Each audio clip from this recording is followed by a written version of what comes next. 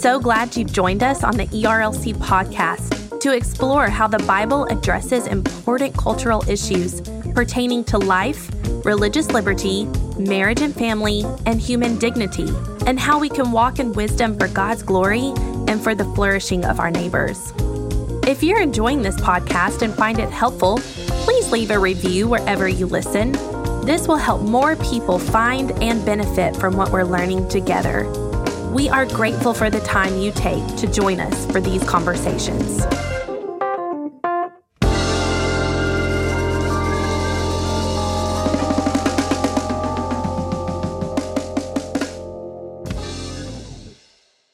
You're listening to the ERLC podcast. Lindsay, I went today to see a tailor because I had a sport coat that I bought at the store. She was looking at my arms and she goes, "You know what? You're the most crooked customer I have." I guess because my shoulders are uneven. That's hilarious. So... Hello, and welcome back to this week's episode of the ERLC podcast, where each week we'll be talking about our work at the ERLC and focusing on what Christians should know about the things going on in the world.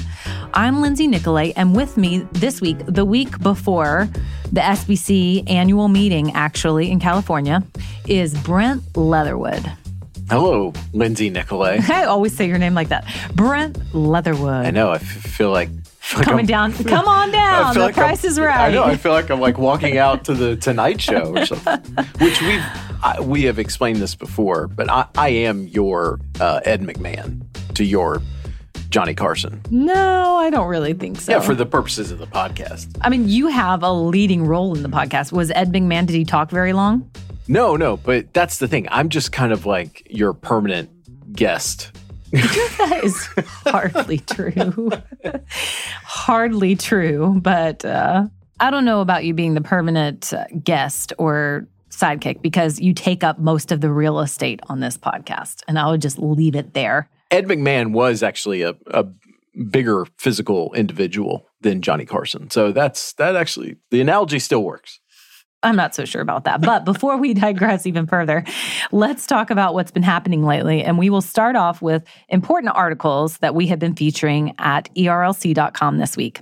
And the first one actually goes along with the second that I will share, but it's by Greg R. Allison. And so after, you remember the infamous incident where during the confirmation hearings for Ketanji Brown, Senator Marsha Blackburn asked her the question, what is a woman? Can you define a woman? And then the Twitter sphere was going crazy.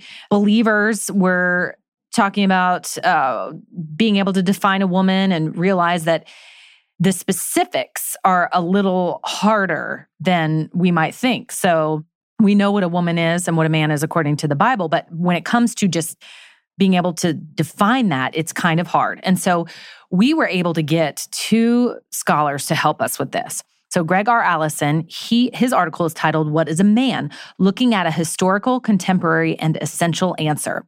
And then Katie McCoy followed up with, What is a Woman? God's Intent for Sex and Gender. And our colleague, Jason Thacker, who is over our research institute, commissioned these pieces. And they are so helpful. They're a little longer than our usual 800 to 1,000 words, but they are well worth your time. And what's neat is that at the bottom of each article is a response from the other author, the corresponding author, as they read through the corresponding piece. And so for Greg's piece, I'm going to just give you the definition that he had for what is a man that he unpacked. So his definition that he was operating off of is, a man is a human being created in the divine image in the male type of humankind and who inherently expresses the common human capacities and the common human properties in ways that are typical of and fitting for a man. So that gets your wheels turning there. And he looks at history and he looks at contemporary times, and then he unpacks that definition for what he believes the right answer is according to God's word. And then the answer that Katie is operating, the definition that she is operating off of is this one, and it's a shorter definition. A woman is a biologically female human being. And so she explains why she uses that as the definition for what is a woman. I would, again, encourage you to go read these articles. They are well worth your time, and they will equip you to be able to answer these questions that in other parts of the world and then in other times, recent times in our history would have been incomprehensible. We would have said, well, why are we even asking this? Duh, we know what this means. But now in our confused culture, in the midst of the sexual crisis that we're in, it's imperative that Christians be able to look at God's word and know what God's word says about our biological sex and our gender and be able to translate that to our culture. The idea for us focusing this particular week on sexual ethics and the biblical definition of sexuality stems from just the larger culture that we're in, where it just seems like however you feel lets a person just kind of redefine reality. And as Christians, we know that is not accurate. But this really all just kind of came to that kind of cultural apex moment when the question was posed to future Supreme Court Justice Ketanji Brown Jackson, where she was asked, what is a woman? Ultimately, her answer, I mean, in the context of a Supreme Court hearing, that's really irrelevant. But it just sparked all these different conversations where people just had all sorts of definitions out there that in many instances had no basis in, biology, but certainly had no basis in Scripture. And I think these two pieces, especially because, as you mentioned, the fact that they interact with each other is great. And Katie McCoy was actually able to join us for an event that Jason hosted, and along with Andrew Walker and Dean and Sarah this week that we can link to, where they talked more about these issues. And the reason that's so relevant is because if you're unable to get these essential things right, these things that are readily apparent, that our own children know, hey, that's a boy, hey, that's a girl. Like, if you don't get those things right, the downstream effects, the consequences of that, I would submit, lead us to where we are right now in our culture, where there is so much confusion and in some ways intended confusion. Actually, Katie unpacks that quite a bit, how there are actors out there in the public square who are intentionally trying to mislead because they've got certain agenda items that they want to accomplish. And in some instances, those are political agenda items. And so this is it's a very broad conversation. These two pieces right here help center this and should help to clarify for any Christians who might be seeing all this and either have some confusion themselves or maybe some doubt or even some questions. These pieces help to answer them and provide the basis from which we can go forth and engage the wider culture with truth and with grace. And so that's why I think these two pieces are incredibly helpful. I'm really thankful that our colleague Jason Thacker had the idea to focus on this area. It's great work this week. And I actually think it's nice that it came out after the Supreme Court hearing hoopla, because then a lot of the noise and just the babble about it has died down, so that it's not, that the gravity of it, the importance of it is not lost, and ears are ready to hear again when emotions are less volatile. Right, well, because at that moment, there was so much just social media, hot takes, much more heat than light.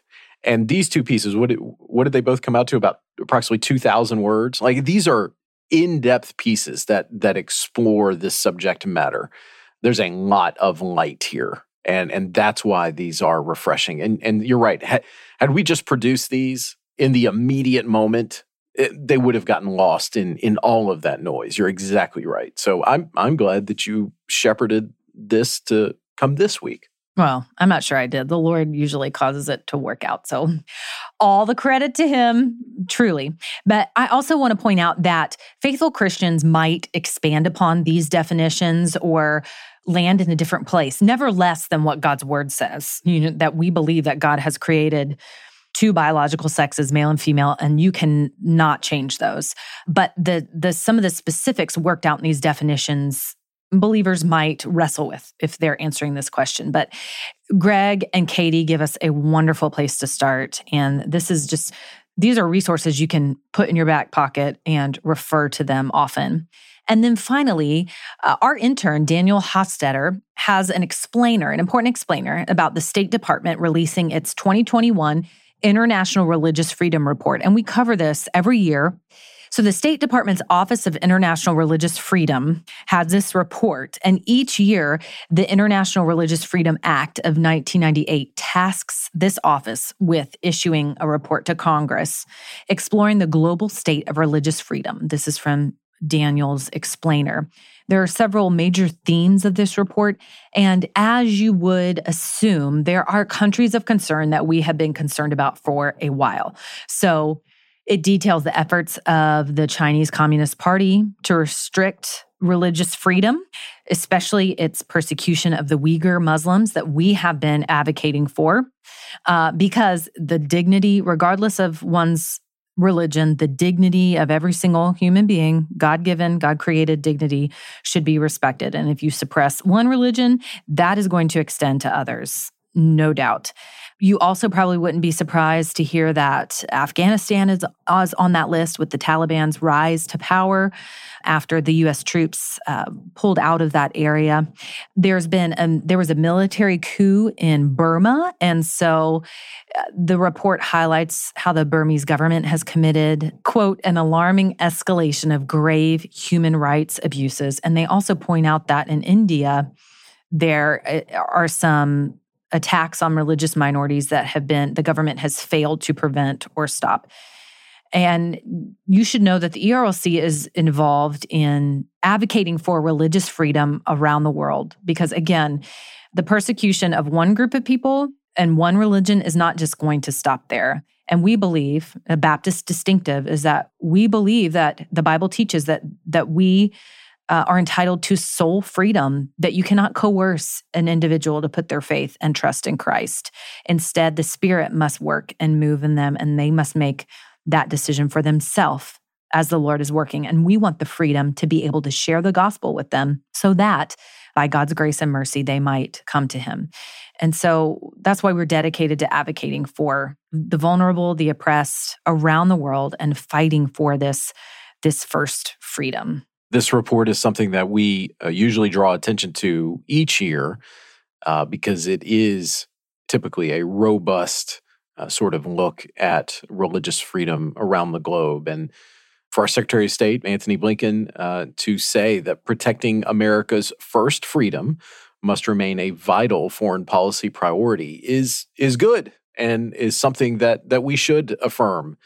And he went on to call upon all societies to do more to address rising forms of hate. And the report goes on to detail all the various ways that Christians and other people of religious faiths are being targeted in various nations around the world. And so we need to pray not only for our missionaries who are bravely serving overseas and sharing the gospel, but also just for those societies where they are being sent into. And in many cases, we have missionaries that are serving in these contexts. And so this is certainly something that I know is dear to Southern Baptists, and I'm thankful we were able to highlight that this week. And great job by Daniel on his first piece for us. Yes. One of our brand new interns. Yes. What a great way to lead off your tenure at the RLC. I know. And there are some stellar writers coming out of DC working on hard, complex topics, but being able to present them in such a way that they are accessible and understandable to someone like me. So I really appreciate that. Thank you, Daniel. And as I say every week, we have a plethora of other free resources on our site. Please check them out. But for now, Brent, that's your look on what's happening at ERLC.com. Moving into our culture section this week, Brent, what do you have for us? Well, we start off with a disturbing development out of Washington, D.C., at the home of one of our nation's Supreme Court justices. This comes to us from the Washington Post. A man was detained by police early Wednesday morning near Brett M. Kavanaugh's Maryland home after making threats against the Supreme Court justice, according to federal and local officials. The man, described as being from California in his mid-20s, was taken into custody by police after telling officers he wanted to kill the justice, according to people familiar with the investigation.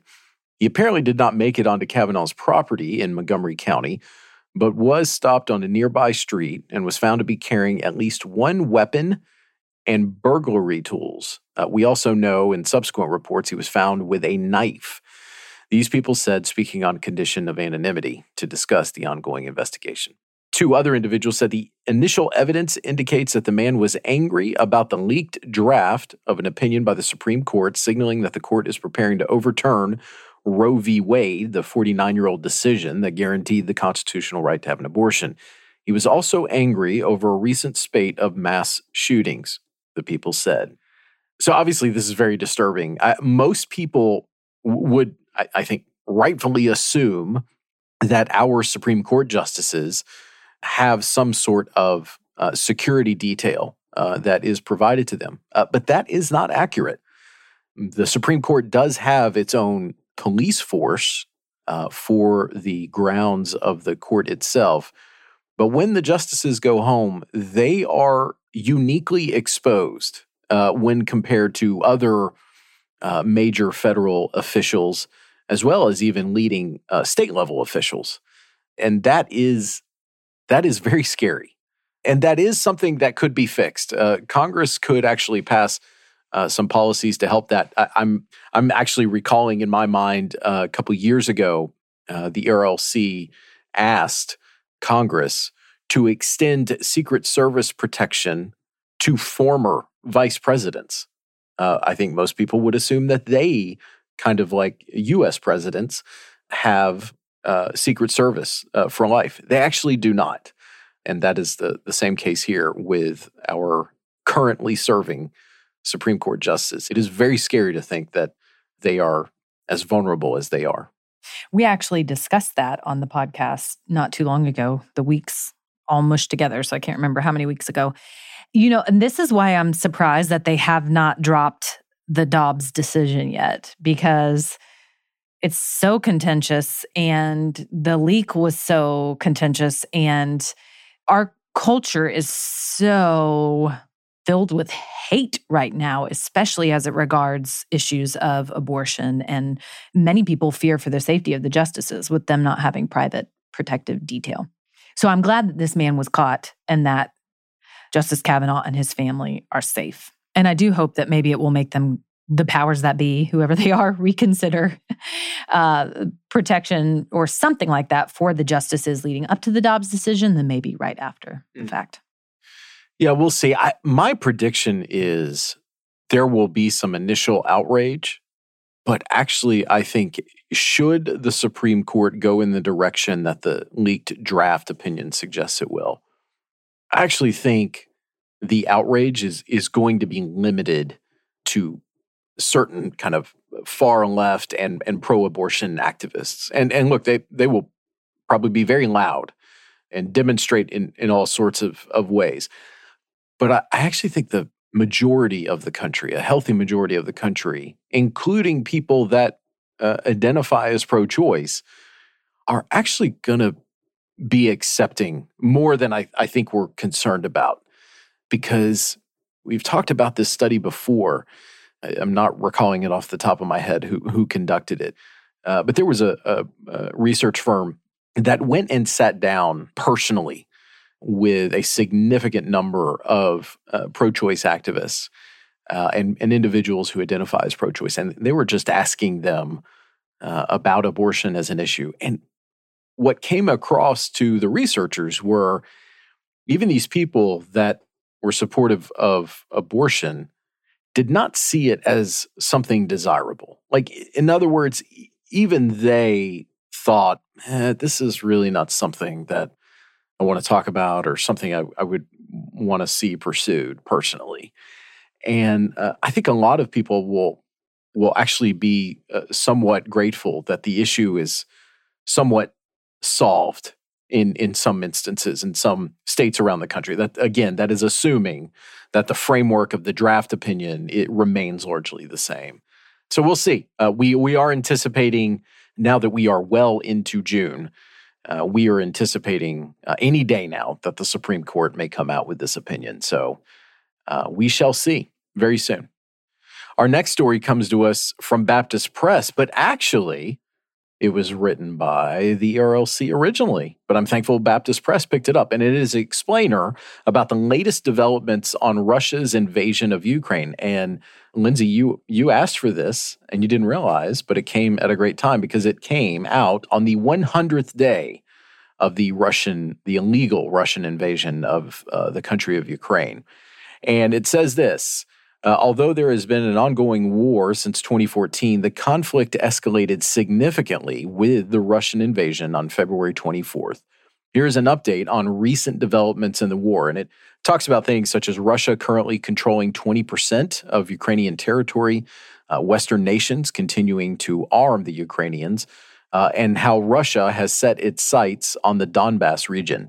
One particular area that I want to call attention to is the claims of torture in the Russian-occupied territory. So it states this: the BBC has documented numerous allegations of civilians being tortured by Russians in the region of Kherson. Claims include rape, electrocution, beatings, strangulation, and burning, including people's hands, feet, and other areas. A doctor who claims to have treated such injuries says they were tortured if they did not want to go over to the Russian side, for being at rallies, for being in the territorial defense, for the fact that one of the family members fought against the separatists, and some of them even got there randomly. Overall, Ukraine claims around 15,000 suspected war crimes have been reported since the war began, with 200 to 300 more reported on a daily basis. So I know I saw something this week that showed that Americans' interest, which we knew this was going to happen, but that American interest in terms of like Google searches, I think that was the metric that was used, have diminished pretty significantly since the war began. And look, this is just something that I would say we can't turn our attention away from. We all have busy lives. There are other events that are unfolding here domestically, but the future of Ukraine and what is going on in this conflict with Russia, should Russia succeed, that portends some very dark days ahead, because Vladimir Putin has an appetite for conquest. And if he is successful in one area and it is somehow excused or enabled, it seems unlikely that he would just stop there. And so all of us need to continually pay attention to what goes on there, as well as be praying for the people of Ukraine. And it's easy to forget.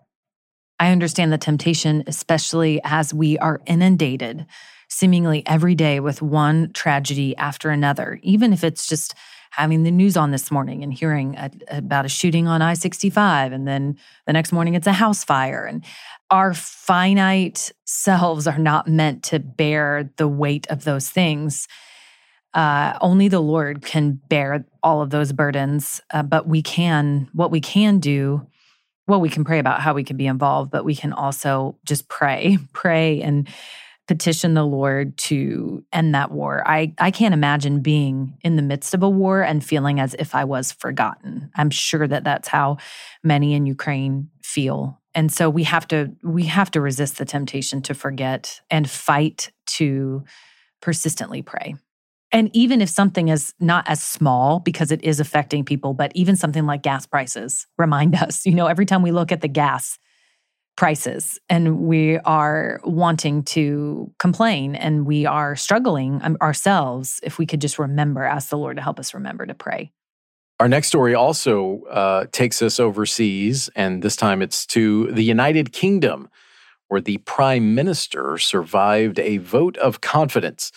This story is from CNBC, and it reports UK Prime Minister Boris Johnson survived a vote of confidence on Monday night, but discontent over his leadership is expected to rumble on, with analysts stating that his days in office are now numbered.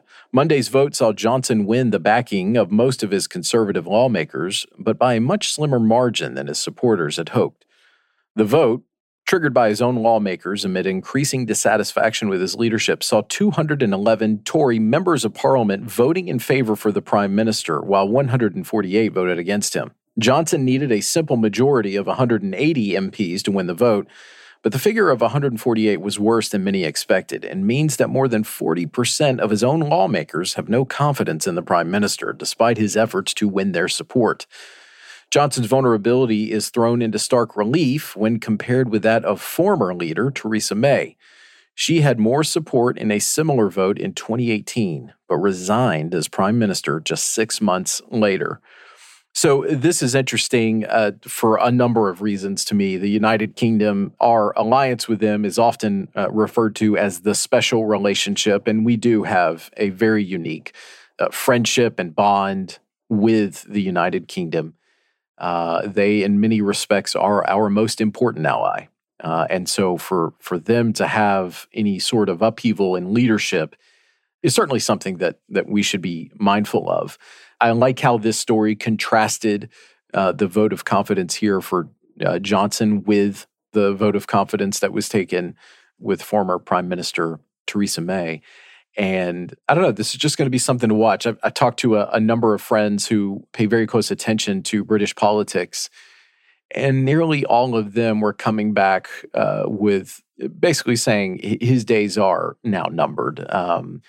And you may be wondering, well, what is at the center of this? There's several things, but really what seems to be the item that has drawn the most public attention is the fact that during the 2020 COVID lockdowns that were in place in the UK and specifically in London, evidence has emerged that Prime Minister Johnson and officials around him, colleagues, friends, routinely violated those lockdowns, either with informal meetings or in some instances get-togethers like parties.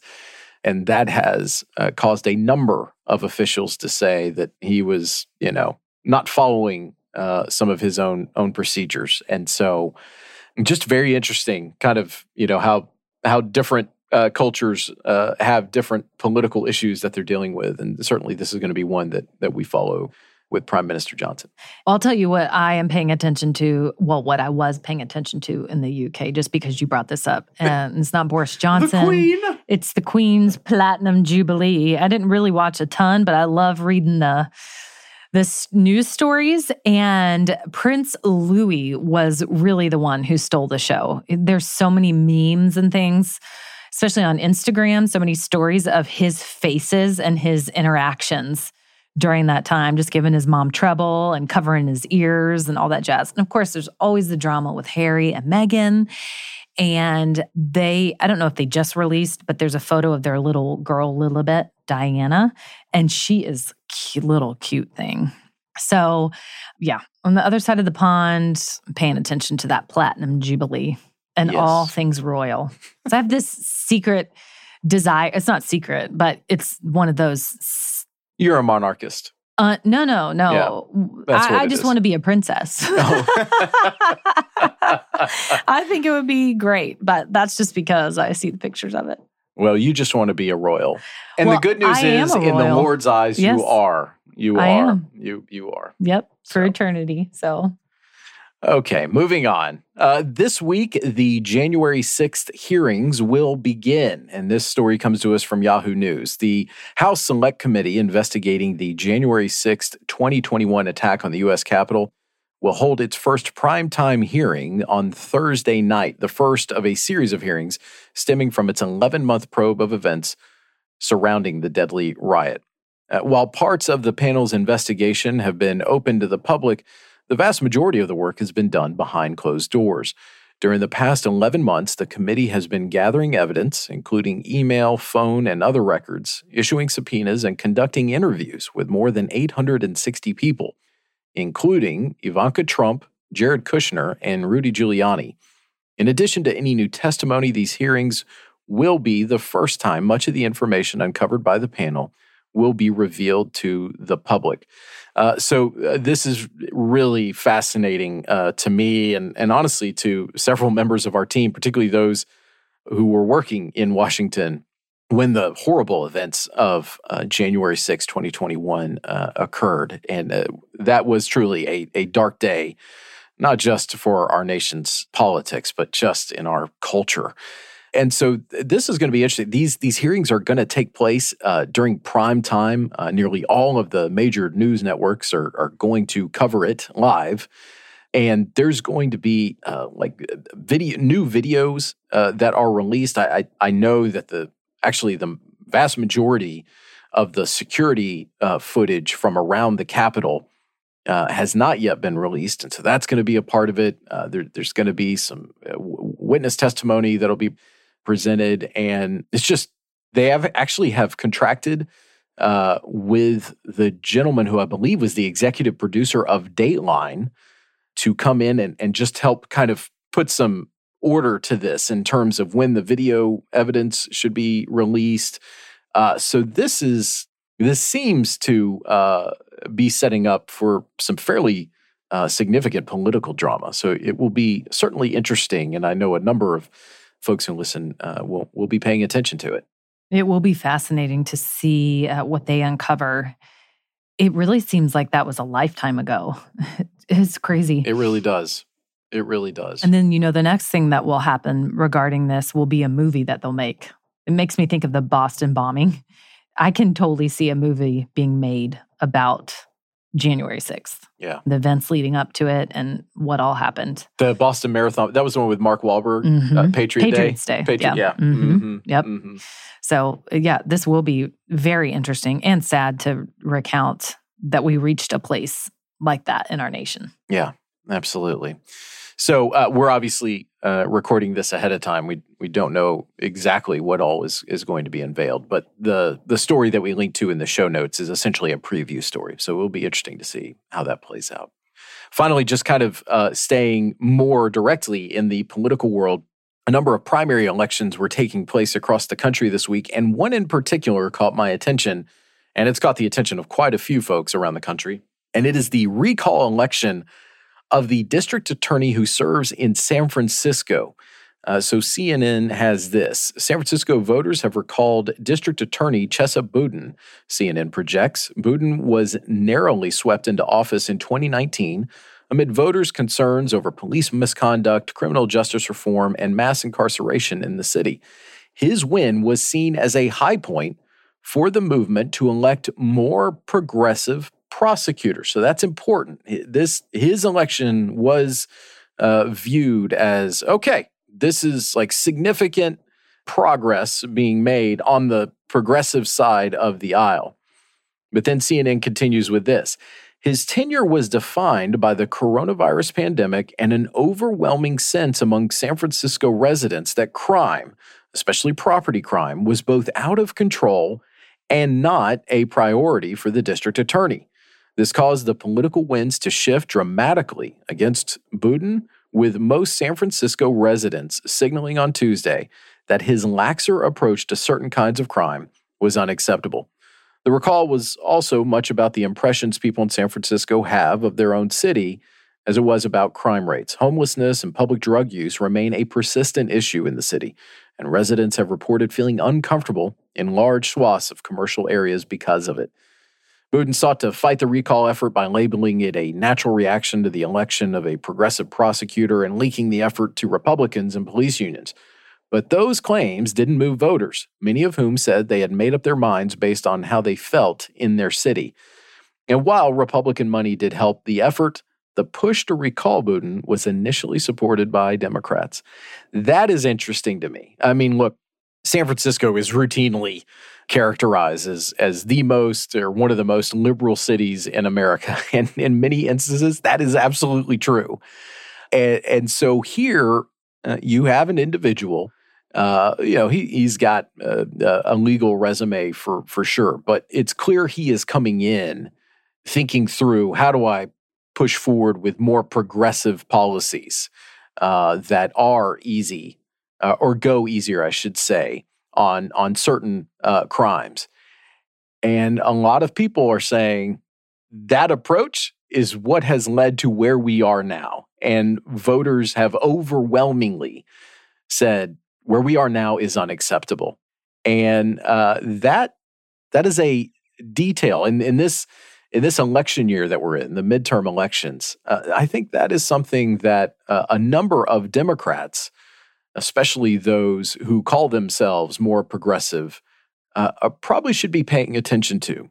Because if voters in San Francisco are feeling it, then probably voters elsewhere around the country, they may have some similar sentiments. And that is certainly something to be watching. Okay, so explain to me quickly what a recall is. So is that just in the midterms he was kicked out of office? Or California has a pretty strong recall procedure so that if there are elected officials at various levels who are not doing a job that is satisfactory to a certain percent, I can't remember what the threshold is, but there's a particular threshold that you have to meet ahead of an election, a certain amount of time ahead of an election, in order to recall a state official. And that is what has happened here.